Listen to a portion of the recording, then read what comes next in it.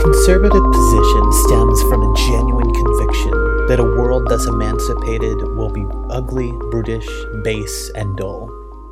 It will lack the excellence of a world where the better man commands the worse. This quote from political scientist Corey Robin captures an essential element, a desire for a racial and gendered hierarchy.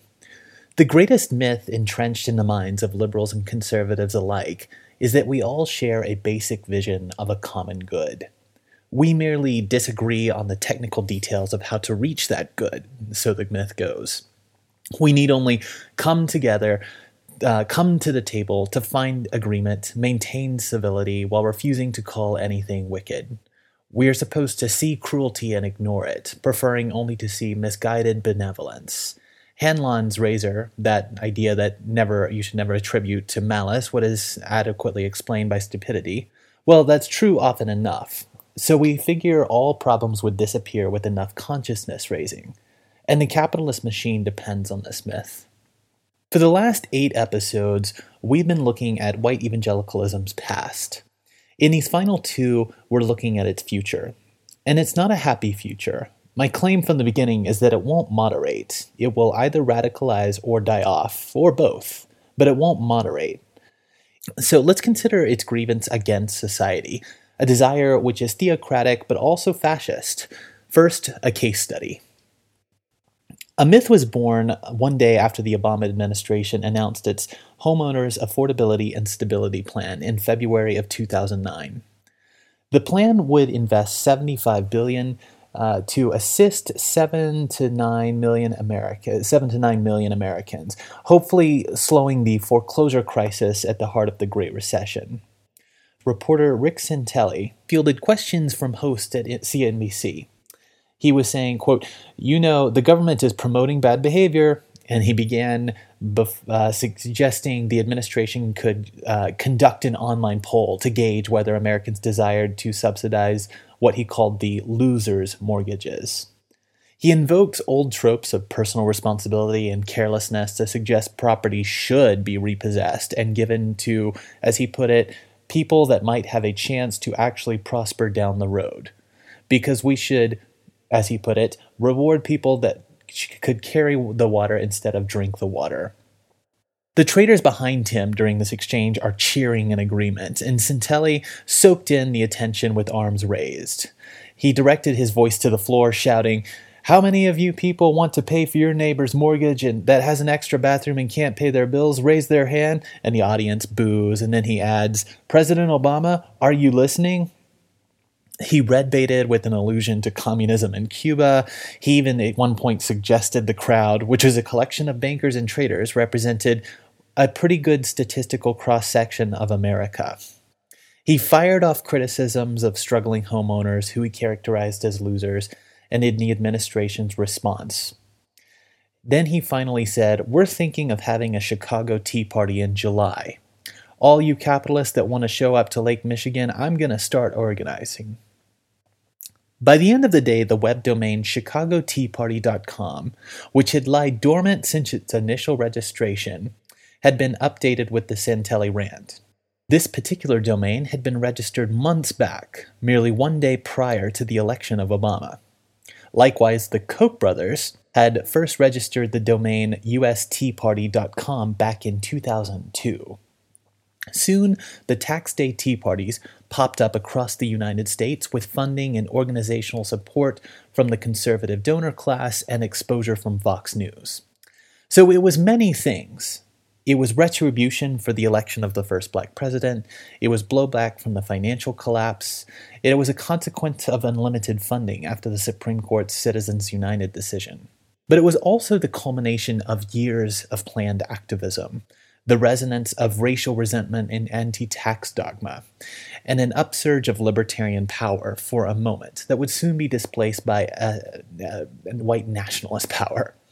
The plutocrats had turned the slashing of top marginal tax rates into a moral crusade for serfs who felt they too might be robbed by losers if and when they chose to rise as millionaire entrepreneurial winners. So where was the white evangelicalism in all this libertarian noise, which seemed like a return of the religious right caste, but completely bereft of God talk. Well, that's what makes the Tea Party such an interesting case study to me on theocratic and hierarchical desire. Researchers David Putnam and Robert Campbell came out with a widely influential book called American Grace a few years ago, and it was one of the first in-depth case studies of the rise of not just American religion, but this category of the nones, those with no overt religious affiliation. What drew my attention, though, was an addendum that they provided afterward, providing some of the earliest longitudinal research on the Tea Party phenomenon and its relation to religion. Original data was gathered in 2006, and then the same people were requeried in 2011. So whereas Tea Party rhetoric focused on the size of government or debt or taxation, and whereas it claimed no partisan loyalty to a major political party, Putnam and Campbell demonstrated the self-deception involved. Views on the government's size or scope, like views of debt, were actually not identifying markers in the data. Two factors stood out more than anything else that, in 2006, would predict Tea Party affiliation 5 years later. The strongest predictor was simply prior affiliation with the Republican Party, which laid to rest any claim of independence. The second predictor was a desire for theocracy. Respondents' theocratic tendencies were gauged via three basic questions. Questions of whether our laws and policies would be better if we had more deeply religious elected officials, whether it is appropriate for religious leaders to engage in political persuasion, and whether religion should be brought into public debates over political issues. Anti-Black, anti-choice, and anti-immigrant views were all in the mix of identifiers for Tea Party affiliation as well, but as the movement ebbed and its animus later flowed into Trumpism, we saw how theocracy and libertarian rhetoric actually covered for a type of white nationalism that was brewing. So notice that the white evangelical hardly even seems to care about libertarian rhetoric these days. No, instead that desire is much more in the open now. So when considering the state of the United States in the Western world, I often return to this classic question posed by Baruch Spinoza and Wilhelm Reich and repeated by Gilles Deleuze and Félix Guattari. The quote goes, "The fundamental problem of political philosophy is still, why do men fight for their servitude as stubbornly as though it were their salvation? How can people possibly reach the point of shouting more taxes, less bread? After centuries of exploitation, why do people still tolerate being humiliated and enslaved to such a point, indeed, that they actually want humiliation and slavery, not only for others but for themselves?" Indeed, today, how do liberals desire nothing more than incremental reforms while leaving oppressive vectors of late capitalism untouched?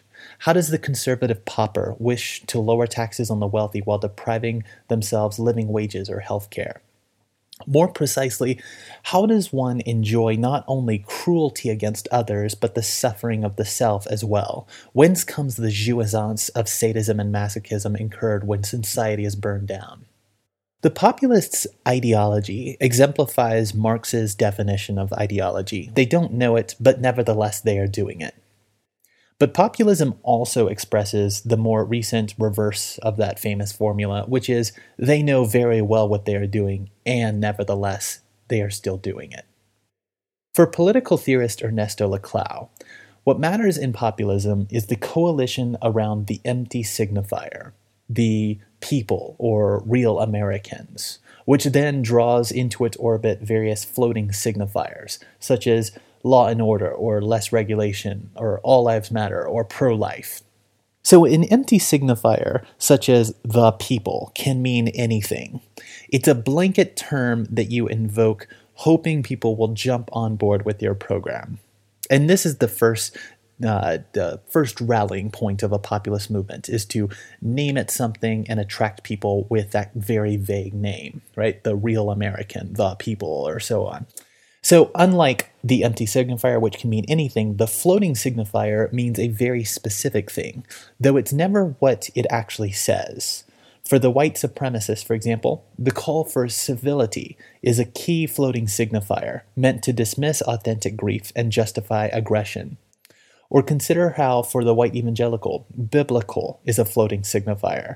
It's meant not to indicate belief in the Bible or some sort of clearly superior hermeneutic of interpretation, but instead it's meant to dismiss alternative viewpoints. When you call yourself biblical, you're saying everything that sees the world differently than you is not, right? It's meant to dismiss alternative viewpoints and underwrite narcissism.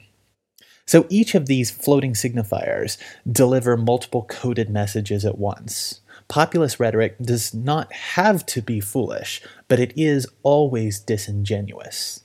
This aggressively populist logic drives sadistic and masochistic tendencies. It's not merely misinformed, it is enjoying, and we need to get better at recognizing counterintuitive locations of enjoyment in populist reason. The Unite the Right rally should have been a turning point, but instead it showed us just how much further we could sink. After a statue of the Confederate General Robert E. Lee was slated for removal, white supremacists gathered across the United States, and they bore down on Charlottesville, North Carolina, with Confederate flags and Nazi flags and chanted, "White Lives Matter and you will not replace us." As the night went on, the slogan mutated into "Jews will not replace us." The cartoonish nature of grown men expressing anger while wielding tiki torches turned quickly to horror as they marched near a church holding an interfaith prayer gathering. There were no casualties that night, and the next day was different. Early Saturday afternoon, a white supremacist drove his car through a crowd packed full of anti-racist demonstrators. 19 were injured, and Heather Hyde suffered fatal injuries. Unwilling to judge barbaric violence or bigotry, the president equivocated, famously saying, "And you had some very bad people in that group, but you also had people that were very fine people on both sides." Remember again that the white evangelical makes up the most powerful and steadfast voting bloc behind Trumpism. But after the Unite the Right rally, too many in the media did what they always do with white evangelicals and Trump, namely ask why evangelicals don't see the contradiction between Jesus and Nazis.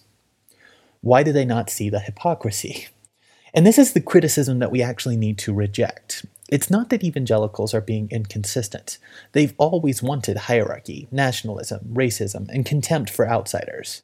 It's us who have not wanted to believe it. And we need to open our eyes and see the counterintuitive positions that are being staked.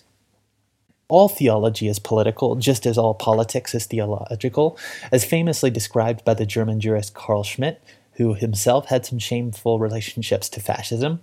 He said, "All significant concepts of the modern theory of state are secularized theological concepts. So just as God was sovereign, so too the nation-state became sovereign. Just as God declared the exception to natural law via the miracle, so too the executive declares exception via the executive order. Just as baptism marked inclusion, so too Social Security cards delineate who is saved by citizenship or else damned. The only thing unavailable today is repentance. And that's what Walter Benjamin said when he described capitalism as the first case of a blaming cult rather than a repenting cult.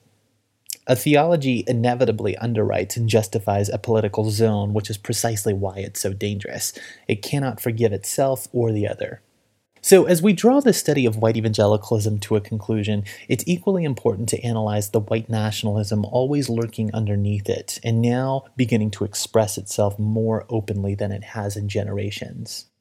It's a threat which won't pass with a term limit on one administration or the election of another. This is not something that is going away.